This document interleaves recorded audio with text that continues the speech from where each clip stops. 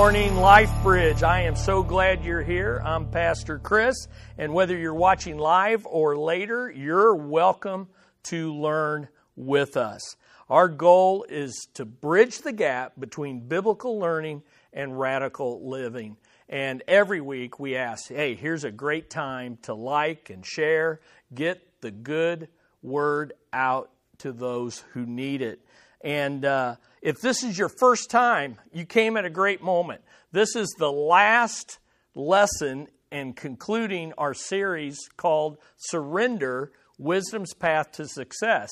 And before you tune away or turn away, because it's the last one, that's okay, because you can listen to every lesson in the entire series here on our Facebook page under videos or on our website.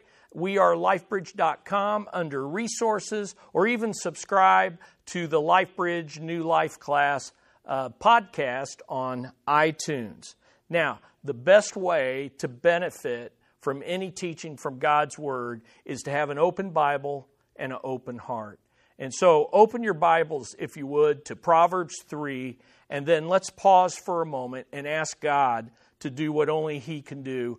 Open our hearts to plant the seed of His Word in teachable hearts. Why don't you pray with me? Father, we do ask that you would do what only you can do. With your Spirit, your Word, penetrate our hearts, cast light in those dark areas that we're not even aware of, or perhaps we have purposely hidden from view. But Lord, all of our hearts are exposed to you. And so I pray your word, which is more powerful than a two-edged sword, that can penetrate to the deepest discernments and motives and intentions of our heart, that you would show us, Lord, where we need to grow, what turf we need to surrender, and how we need to love our neighbors as ourselves. For we know this is pleasing in your sight. We pray this in the precious name of your Son and our Savior, Jesus Christ. Amen. Amen. Well, God is shaking our world, and I really believe, and many others do as well, that He's sifting His church. The living God is reminding His church to love our neighbors as ourselves. And that's okay. And that's a good thing, because it's a biblical command. It's one of the two great commandments that summarize everything that God requires of us. It's also a cultural concern more than ever before. I mean, when you have politicians to NFL coaches giving speeches about loving your neighbor, you know that this is on the cultural horizon. And then it's also wise counsel. Loving our neighbors is essential to wisdom's path to success. And that's powerfully addressed here in the book of Proverbs. And so if you have your Bibles, and I hope you do, turn to Proverbs 3, and we're looking at verses 27 through 35. So follow along with me, and I'm going to read here in the New American Standard. You follow along in your Bible, and let's check God's Word out.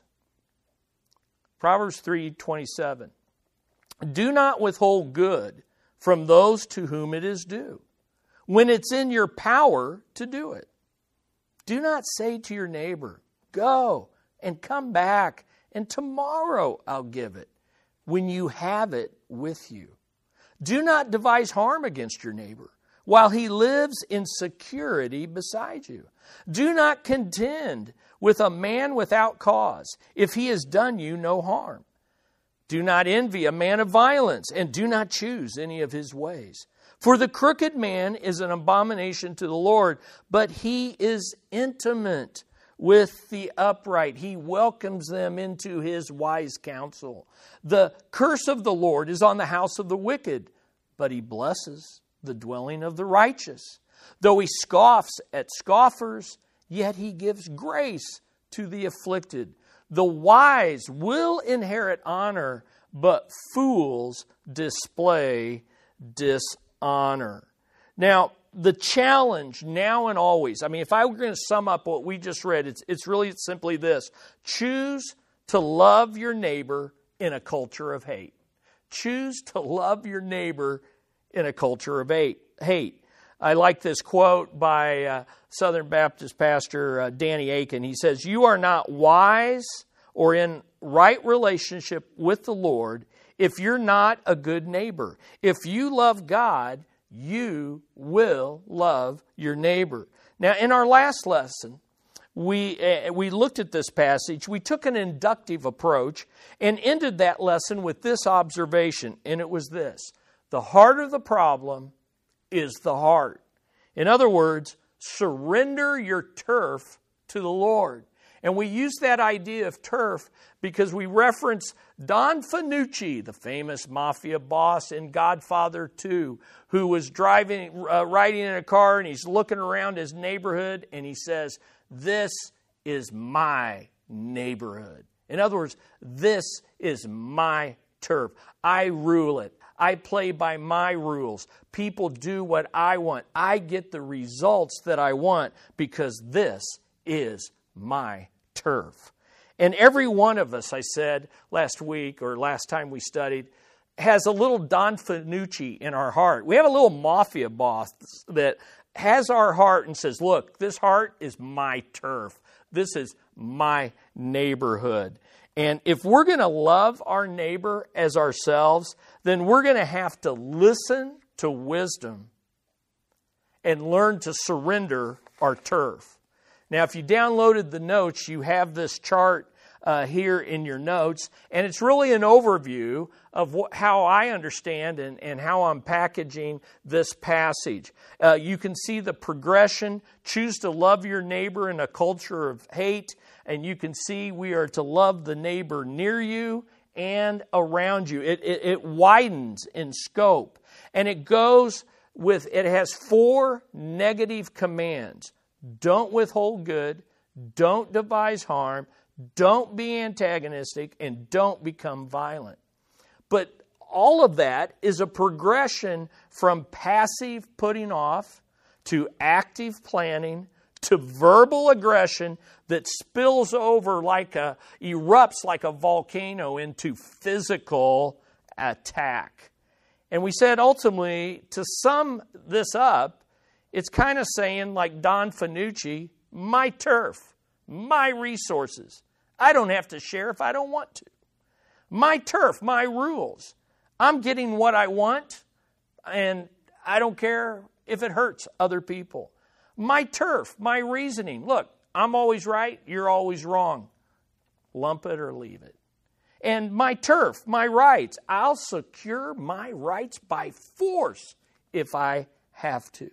Well, this morning what I want to do is take those 4 negatives, those 4 don'ts, turn them into the positive, flip them over into the positive command that Solomon is trying to drive home. And we're going to look at 4 ways to surrender our turf in order to be a more loving neighbor. So let's take a look at wisdom on surrendering our turf. And here's the first way to surrender your turf. Help your needy neighbor whenever you are able. Help your needy neighbor whenever you are able. Look in your Bibles at verses 27 and 28. It says again, "Do not withhold good from those to whom it's due when it's in your power to do it. Do not say to your neighbor, 'Go and come back mañana, tomorrow. I will give it to you,' when you have it with you. It's there in your hand." Now, these 2 verses refer to helping someone who truly needs it, and you have the means to help them. Now, anytime we start talking about helping needy or poor people, kind of people go to 2 extremes, right? And so wisdom avoids 2 extremes in helping the needy. And the book of Proverbs talks about both of these extremes. The first is this: giving to anyone and everyone without discernment and discretion. In other words, thinking that, if I'm going to be godly and wise and like Jesus, then I need to give to anyone and everyone who asks without any discernment or discretion. But we've already seen in Proverbs 3 and verse 21 that the wise father has already warned his son to be discerning and to act with discretion. We saw that in verse 21. And if you are familiar with the book of Proverbs, you know that Proverbs has much to say about the foolish sluggard who wastes his or her opportunities and needs to learn from the school of hard knocks. For instance, Proverbs 13:4 says, "The soul of the sluggard craves and gets nothing, but the soul of the diligent is made fat." The sluggard, here's another one, the sluggard buries his hand in the dish, but will not even bring it to his mouth. I mean, that's a wonderful word picture. So lazy that, the hand goes to the dish because gravity pulls it down, but doesn't even have the effort to bring the spoon up to the mouth to satisfy their hunger. Listen, this person is not our humble, needy neighbor, but a proud, foolish rebel. So that's one extreme. But there's another extreme, and it's this one: not helping those who humbly ask while we hold what they need in our hand. And that's what our verses are talking about. Here's what I want you to do. I want you to have this word picture. Picture you're in the Sahara Desert, and there's a man who is dying of thirst, and he's crawling near you, and he sees you there, and you're holding this big cold glass of water, and he's just saying, "Water, water, cold water." I know what that's like. I've been there before. He's saying that. And here's what you do. You act as if you don't hear him and you don't see him. Or worse, you look right at him and then you just gulp down that cold glass of water in front of him. Or, even more unloving, you say to him, "Hang in there for another day. I'll come back tomorrow and see if I can't bring you a cold glass of water too." That's the kind of grudging withholding of what is needed by another that's being addressed in these verses. Now, what I want to do is answer the question, why are we called to help our needy neighbors? I want to give you 3 reasons. First of all, we are to be loving givers, not selfish hoarders. We are to be loving givers. We are to be flowing channels of God's blessings and not dead cesspools that hoard in all that God is giving us. Think about 1 John 3:17 through 18, and it says this. Listen to what the Apostle John says. "If anyone has the world's goods and sees a fellow believer in need, but withholds compassion from him, how does God's love reside in him? Little children, let us not love in word or speech, but in action and in truth." Whoa, it's like John's commenting on Proverbs 27, chapter 3, 27 and 28. John is reminding us that if we are to help our fellow believers in need, we are to help them even when they don't ask for it. Okay? Sometimes we can have grudging hearts and say things like this: "Well, they didn't ask for help, so I didn't help them." Or if they needed help, they would ask. And I just want to stop and say, really? Really? Do you and I always ask for help when we need it? I don't think so. Besides, what John says in 1 John 3 is this: if anyone has the world's goods and sees a fellow believer in need, but withholds compassion from him. And that I just can't, that brings to mind immediately the Gospels, where we see Jesus moving among the people, and when he sees people hurting, he is moved with compassion, and he acts proactively to meet their needs before they even ask.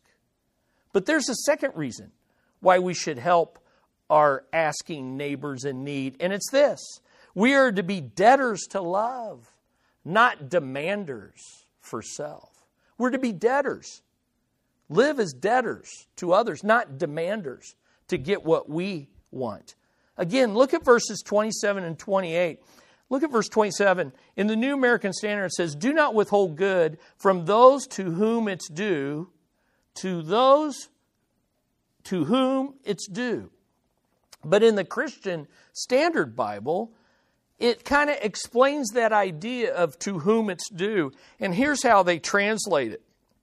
When it is in your power, don't withhold good from the one to whom it belongs.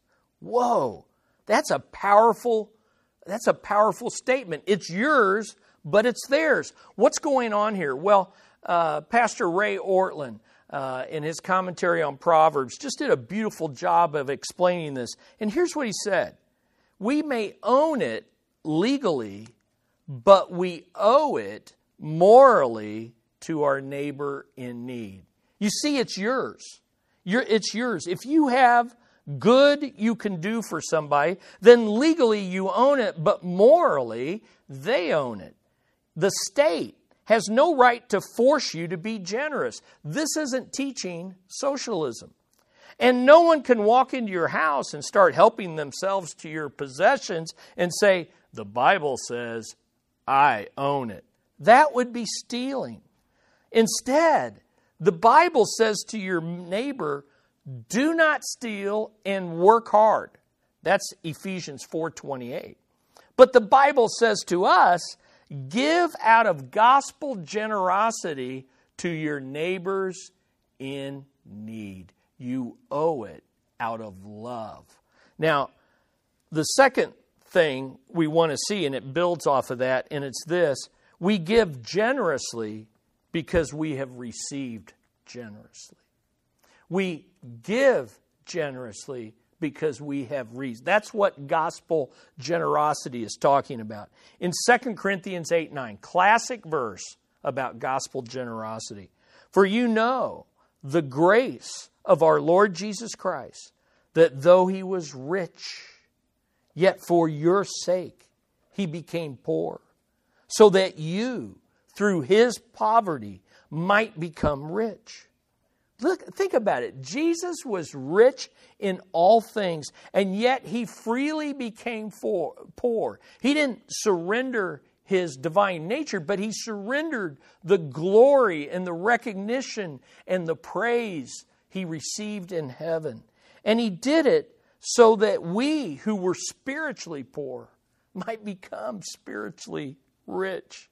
And now, by his grace, we are enabled to live in such a way that we love our needy neighbors just as the Lord has loved us. Listen to me. Love lives with an open hand, not a grasping fist. Love lives with a giving heart, not a hoarding heart. The Apostle Paul put it this way in Romans 13:8. Listen. "Owe nothing to anyone except to love one another.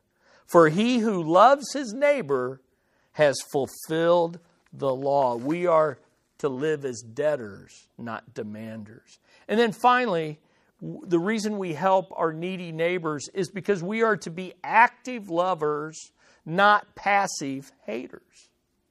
Now, what do I mean by that? I mean simply this, and it's a great little motto: do for one what you wish you could do for everyone. See, what happens when it comes to poverty and people in need, we start getting overwhelmed because even Jesus said we would always have the poor with us. So how do we alleviate this? How do we do it? Well, do for one what you wish you could do for everyone. And here's the deal about being active lovers and active givers.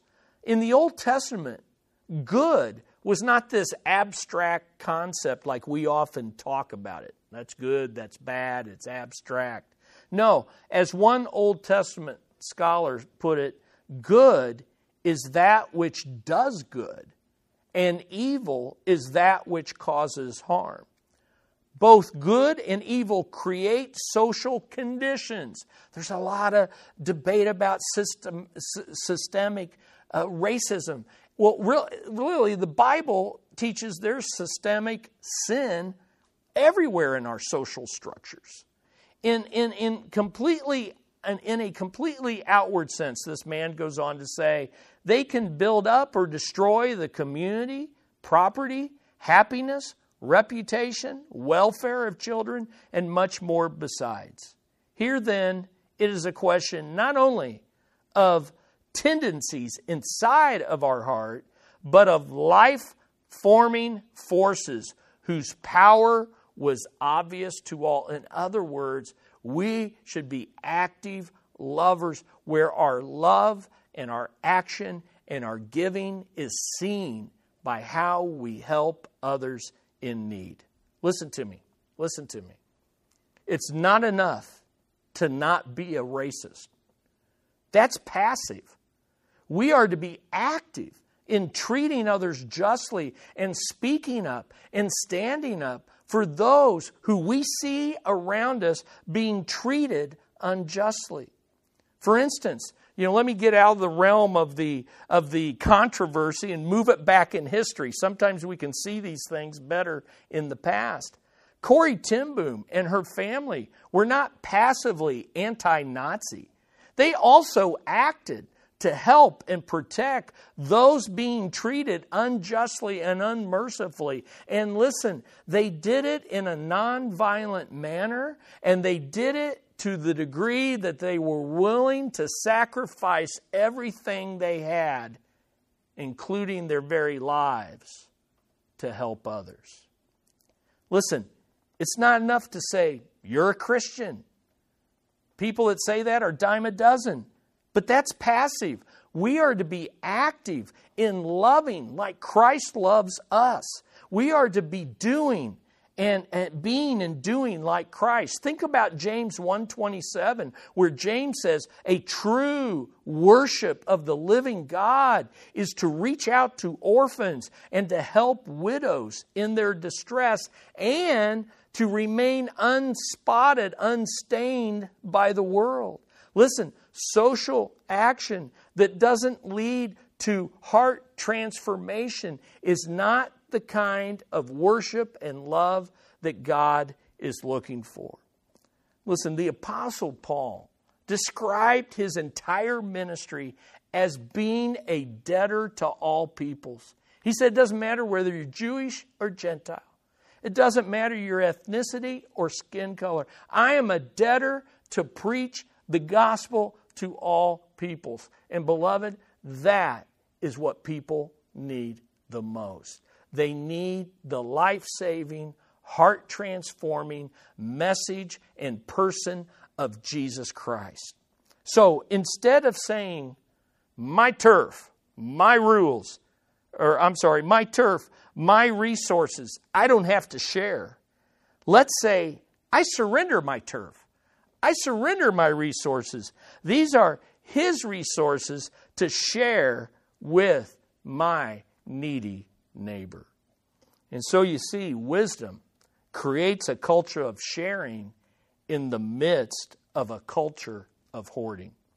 But King Solomon doesn't stop there. Here's a second way to surrender your turf, to love your neighbor. Number 2, protect your trusting neighbor, especially when they don't see it coming. In other words, proactively protect the neighbors who trust and live securely around you. Look again at verse 29. Do not devise harm against your neighbor while he lives in security, in trust beside you. You see, Solomon is moving from the asking neighbor in need to the trusting neighbor who sees no need to fear you doing him or her any harm. They live in trust beside you. You see, the first warning was about passively not being generous. But here we're talking about actively planning to do someone wrong or get what you want from them, and they don't know you're about to stick it to them. Now, what could that be? Perhaps by falsely accusing them so that you can profit. Perhaps by cheating someone out of something that they didn't even know they were entitled to. You diverted it to you and they didn't even realize it.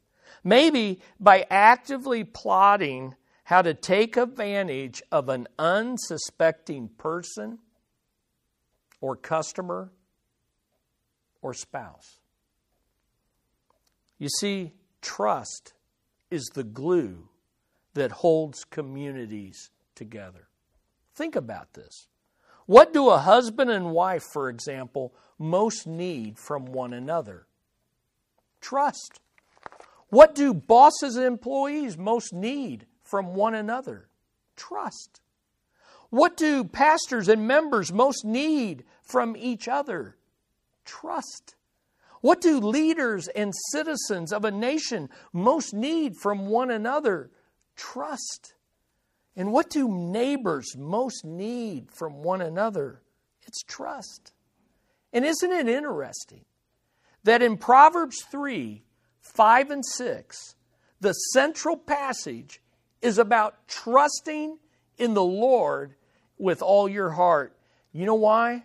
Because trust is the foundation on which real relationship can happen. It's the air in which relationships grow. Listen, we all know what it's like to trust someone and then he or she turns against us and betrays us. We all know that. And it is deeply painful because trust is so profoundly powerful. What is wisdom saying to us here? It's saying this. Negatively, don't plot evil against your unsuspecting neighbor. Don't look for ways to exploit your innocent coworker. Don't betray those who trust you to do them good and not harm.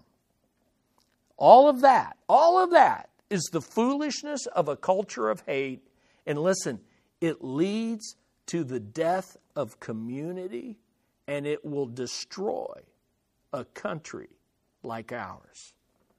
And so, the good news is that heaven has come down to us through Christ. He defended us when we deserved the opposite. So, hey, let's stick up for our innocent neighbor. Let's stick up and stand up for others who are unjustly treated. Here's wisdom.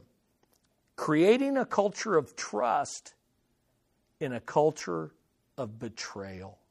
So, here's what I say on this. Instead of saying, my turf, my rules, I'm getting what I want even if I have to betray or exploit someone else, let's say, I surrender my turf. I surrender my rules.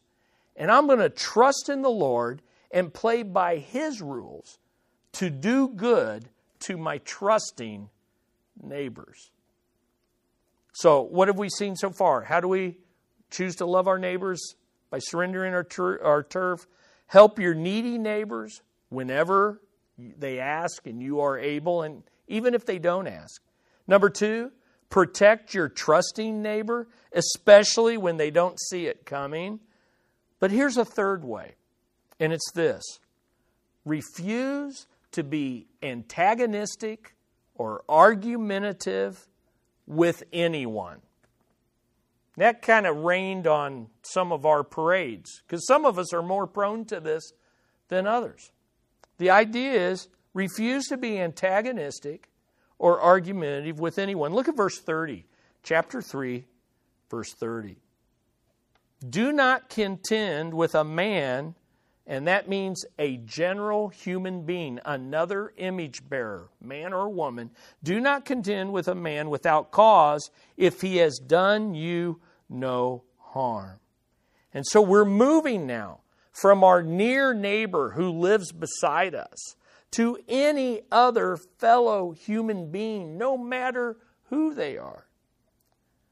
And notice, we've gone from verse 29 that says, do not devise harm, exploiting trust to your own advantage, to do not contend without cause, destroying peace for another's disadvantage. One is to benefit you. Now it's to do harm to someone else. Now the key word in this verse is contend.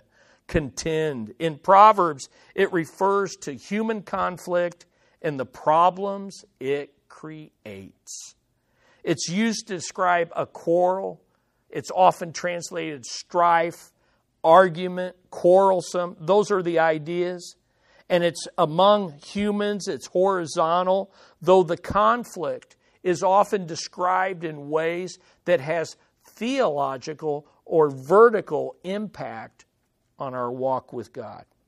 Now, repeatedly in Proverbs, the wise are warned to avoid strife. Let me just read you a couple. Proverbs 18:6. A fool's lips bring strife, and his mouth calls for blows. Okay, so with our tongue, uncontrolled tongue, you end up getting beat up when you say foolish, argumentative things. Proverbs 26:17. Like one who takes a dog by the ears is he who passes by and meddles with strife not belonging to you.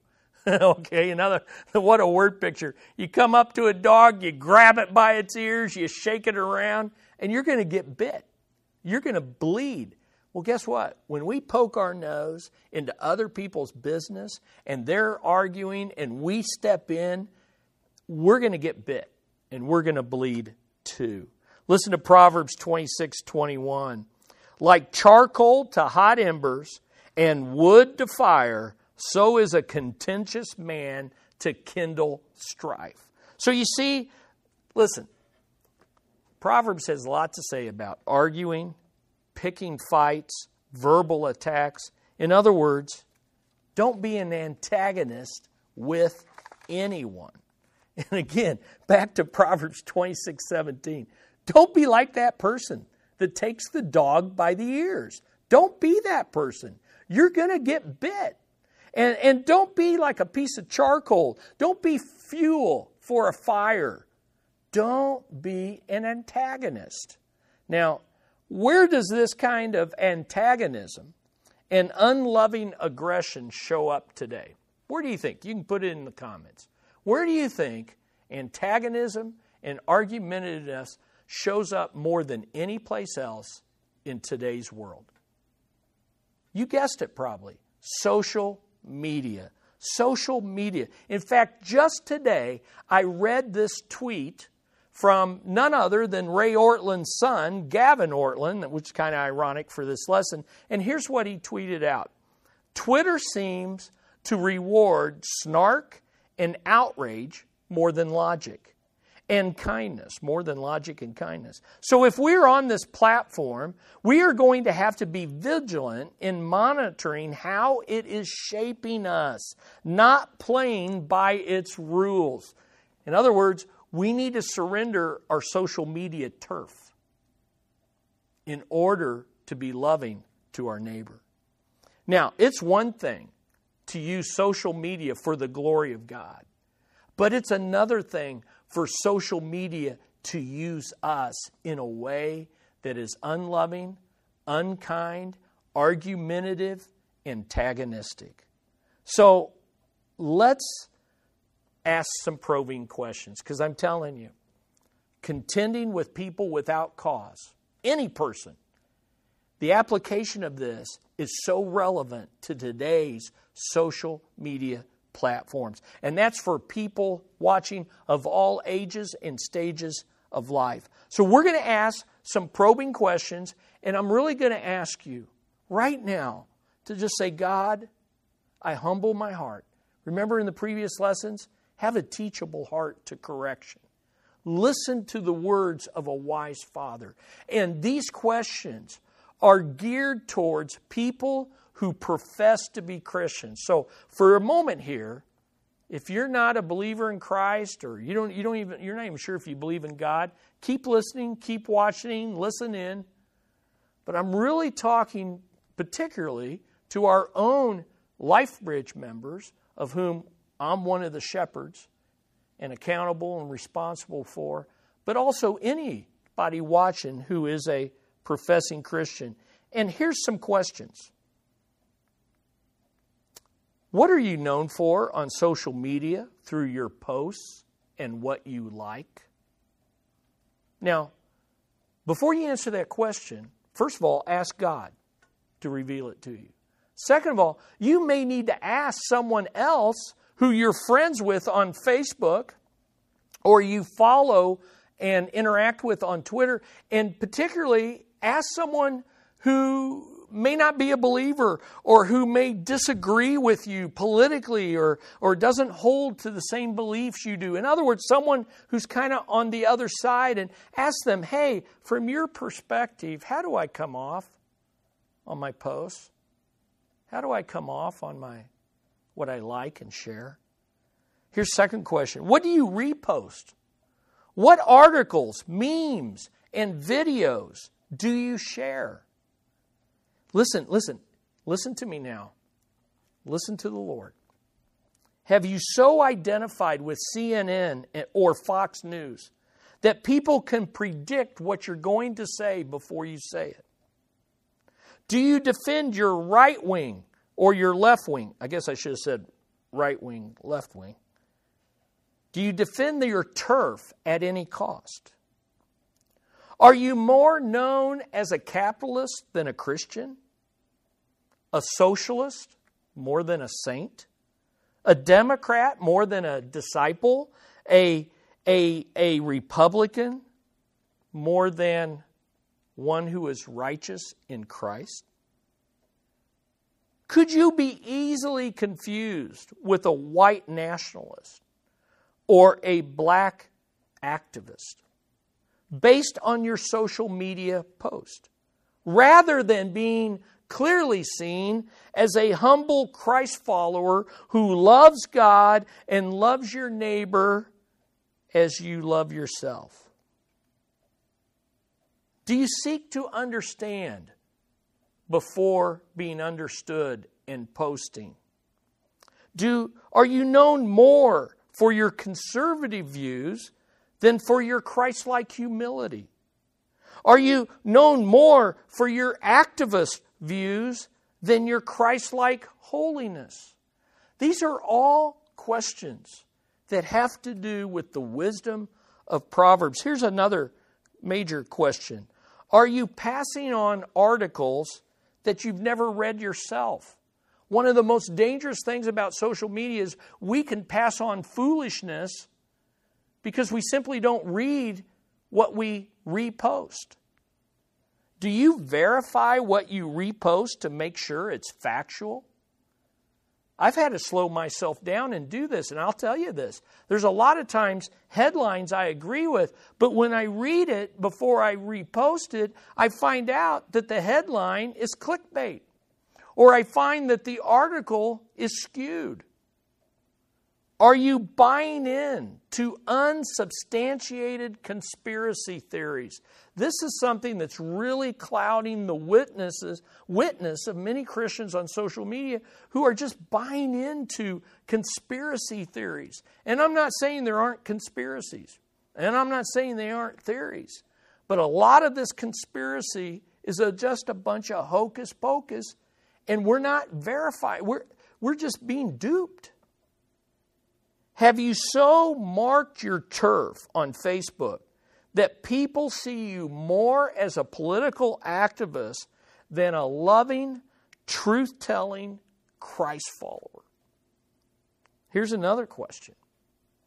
Are you a church basher on social media who's actually hiding your doubts about God behind your activism?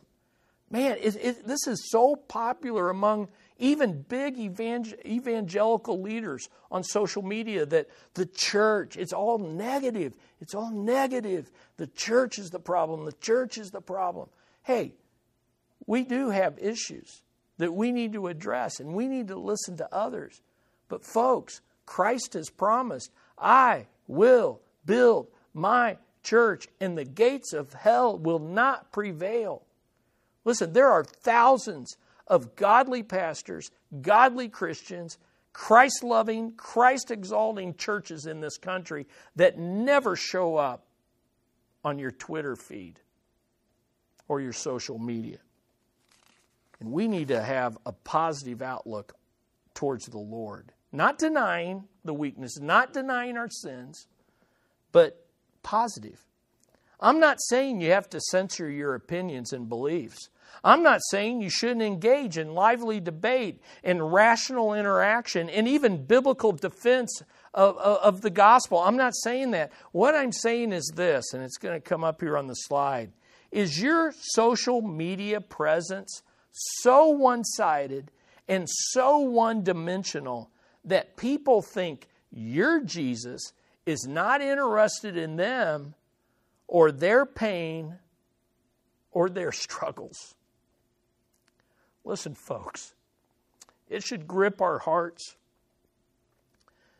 that we are often presenting a Jesus made in our own image, in the image of our political views, rather than in the image of the one true living God, Father, Son, and Holy Spirit as revealed in the Scriptures. And it's sad to say, but many Christians are discipled more by social media than they are by their local church and by the Word of God and by the Spirit of God. Now, I know this is heavy stuff, but it's stuff we need to examine. But listen, let me be clear. I'm not saying whether you should or should not be on social media. That's something that you have to work out, get alone with God, talk to Him about it, talk to other wise, mature people, and then you do what will bring God the greatest glory, make you more like Christ, and make you the most effective witness you can be. Because listen, social media is the marketplace of today, and we do need a Christian presence, but it needs to be a Christ-like one. It needs to be one that loves our neighbor as ourselves. Now, you might be thinking, whoo, man, I'm glad he's not talking to me because I'm not on social media. I hope those people that needed this heard this. Or maybe you're thinking, I'm on it, but I don't post. I'm a lurker. You know, I hope those other yahoos out there, I hope they're hearing this. But listen, we don't get off that easy. Let's talk about some personal interaction, okay? Because whether you're on social media or not, the heart of the problem is the heart. And that's something we all struggle with. So listen, are you an angry antagonist or a loving apologist for Christianity?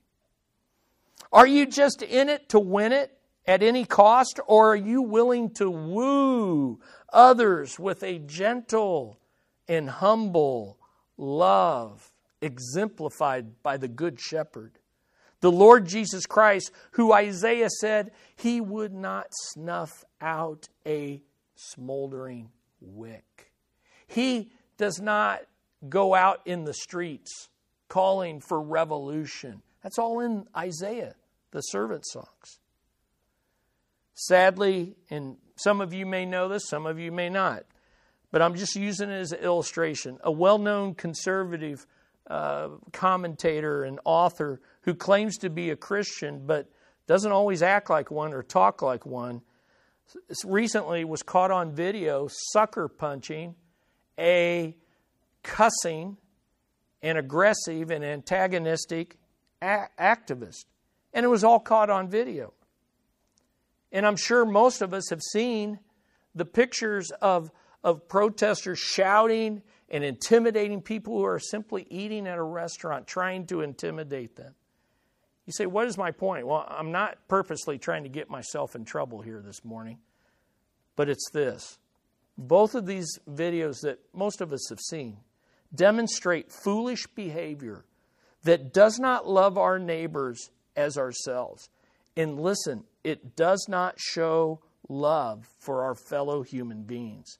And listen, both of these should be denounced as unchristian, unbiblical, and unwise. Don't let your political leanings prevent you from calling out that which needs to be called out as unloving. Here's another question. Do you prejudge others and find yourself enslaved to your own prejudice and hardness of heart?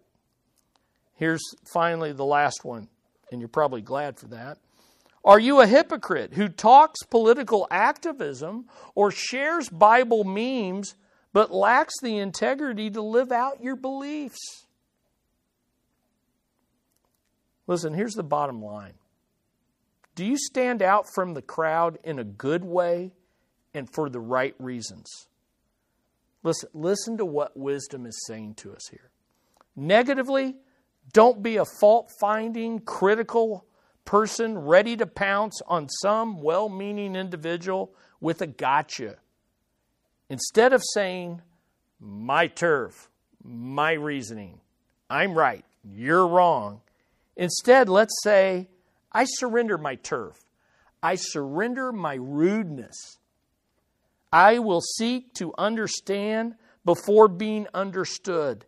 And I will resist the gravitational pull of my pride to win at any cost and to always be right. Selah. Well, listen, the heart of the problem is always the heart. And if we don't let the risen King of Israel, the one greater than Solomon, the sinless son of David, if we don't let him wisely correct us and search our hearts and give us a new heart, we're going to end up imitating the ways of the violent person. And that's the fourth way to love our neighbor. Reject the ways of violent people who are crooked and cursed by God. Look at verses 31 and 32 in your Bibles. Do not envy a man of violence, and do not choose any of his ways. For the crooked or the perverse man is an abomination to the Lord, but he is intimate with the upright. Now we've gone from the progression all the way from verse 27 to verse 32. We've gone from passive withholding to active planning to verbal aggression, and now it erupts in physical attack. But there's also a cause and effect in verse 31. Notice, don't envy a man of violence and do not choose any of his ways. And I think what it's saying here is be careful who you envy, because we tend to emulate those we envy. We tend to imitate those we envy. Now, who is it that we're not to envy and not imitate? It's the violent person with a crooked heart.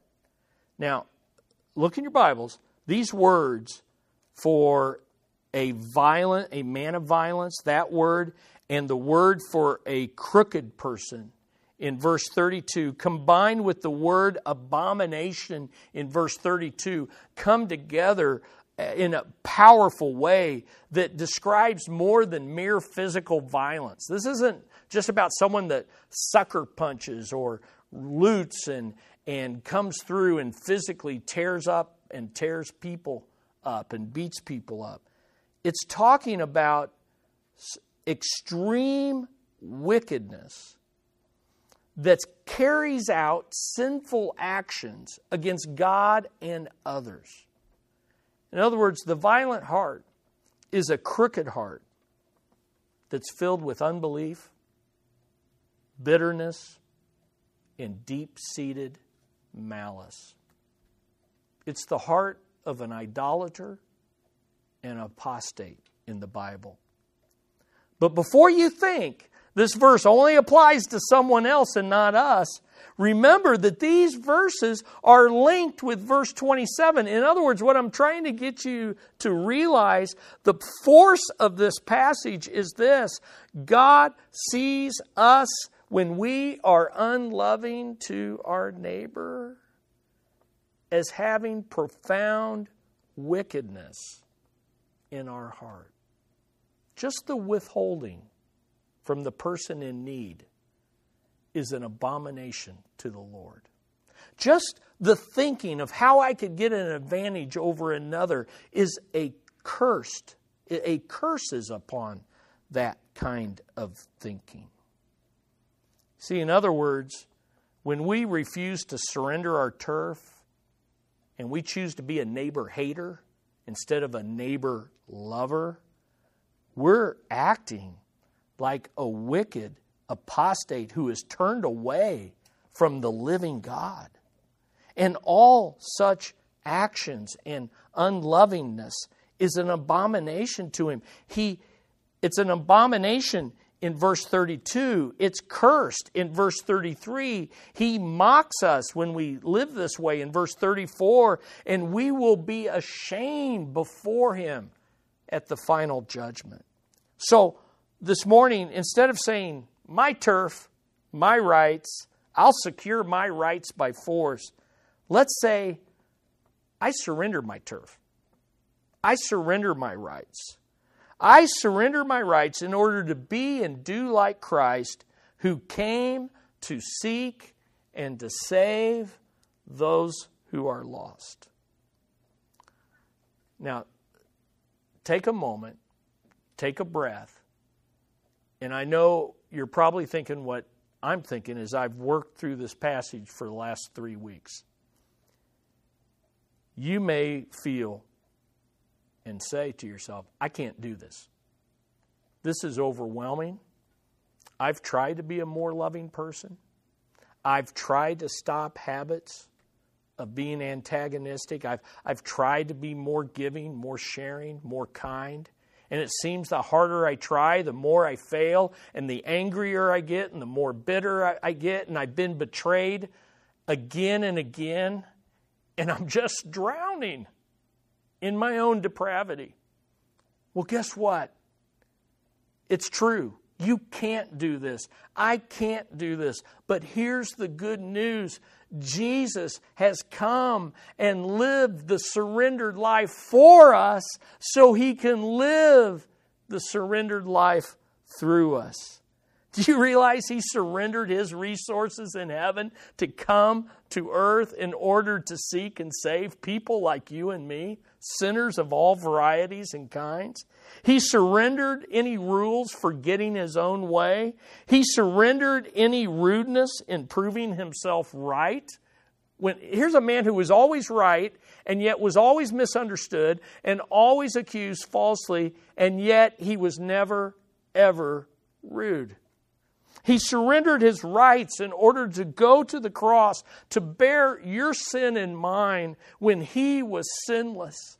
And he rose from the dead, and he reigns at the right hand of the Father so he can cleanse you of your sin, and so he can create in you a new heart, a vessel within you that he has filled and will continue to fill with his love by his indwelling Holy Spirit. Now, this past week, Gwen and I traveled down to Springfield, and I taught Lesson 4 in the Perspectives course that some of you have been in. And part of that teaching in that course, I talk about how Jesus has modeled loving your neighbor as yourself. And think about this. He loved. He didn't just teach the parable of the Good Samaritan. He lived it. And he loved people. He was a Jewish carpenter's son, and he loved people from every walk and stripe of life. Just quickly, he loved a Gentile demoniac that was naked and living among the dead. He loved a Samaritan leper that was unclean. Others would avoid. He drew near.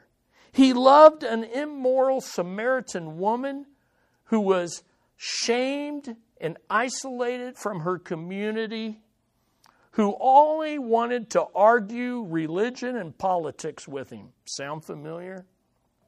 He loved a Roman centurion who was the man, who was in charge, who was the dominator, the conqueror. He loved a pagan Canaanite woman who most likely dabbled in spiritism and the occult. And he loved immigrants and refugees who had no claim on him as the king of Israel. And you know what? When he loved these individuals, they came to him, men and women from all walks of life, and they came to him by grace alone, through faith alone, in him alone, and he forgave them, and he transformed their hearts from the inside out. And suddenly they had new purpose. And their purpose was to be with him wherever he went, like the demoniac. They had a new passion to worship him, bow down before him, and worship him with a loud voice, like the cleansed leper. They had a new hope in a coming kingdom where every ethnic group and could worship together, united in spirit and in truth, like the Samaritan woman. And they received their heart's desires, not fully in this life, but ultimately one day in the kingdom to come. But in the meantime, these individuals, just like you can be, were welcomed into the intimate circle of the Lord Jesus Christ. I love this verse 32. But he is intimate with the upright. Oh. In other words, they surrendered their turf and they gained a kingdom.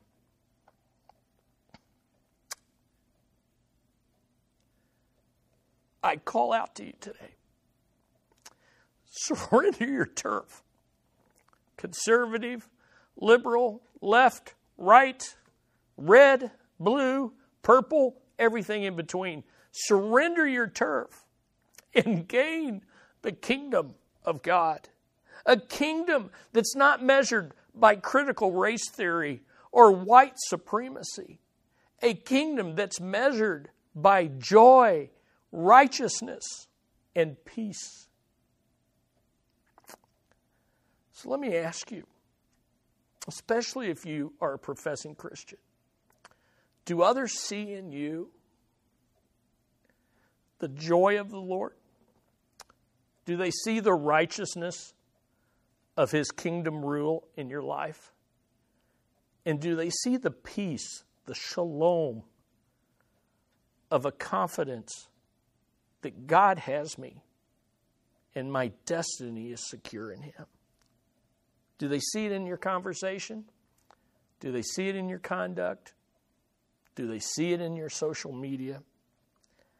Listen, because Jesus is king over all, he's king over your turf. You can trust him with all your heart. So I challenge you this morning, choose to love your neighbor as yourself and stand out from the crowd by the way you wisely love in truth and truth in love. We'd love to help you with this. If you look in the comments, there's a connection card, and we'd love to help you take next steps with this. Well, listen, before we pray, I just want to say our 9:30 streaming is done this Sunday, for the near future. And the reason being, I'm going to begin preaching in October and into November to prepare our hearts for the World Outreach Celebration. Yes, we're having one. The theme is Creative Access, Persevering in Advancing the Gospel in Hard Places. And so this is our last time together, but they're always going to be uploaded. And I just want to say, as we sign off this morning, I want to thank you for joining me at 9:30. Do you realize we have done 24 Sundays? We only took off 2 Sundays, I believe, but a total of 24 Sundays, an entire 6 months. God's grace has sustained us, and I hope you've grown in him. And I just want to thank Chris. Thank you. Audra, thank you. You don't see them. My wife here has been my support as well. And I want to thank Nikki Nisley for this great original artwork. I've meant to mention this all throughout this, but hey, this has been good, And I hope to see you in person. And we also will continue to stream the 11 o'clock worship service. So let's pray. Father, we thank you. We thank you that in the hardest of times, you sustain us by your grace. Lord, help us to love as you have loved us. Help us to love all humans, all image bearers, as we do love ourselves. We pray this in the precious name of the greatest lover of all, the Lord Jesus Christ. Amen. Hey, take care.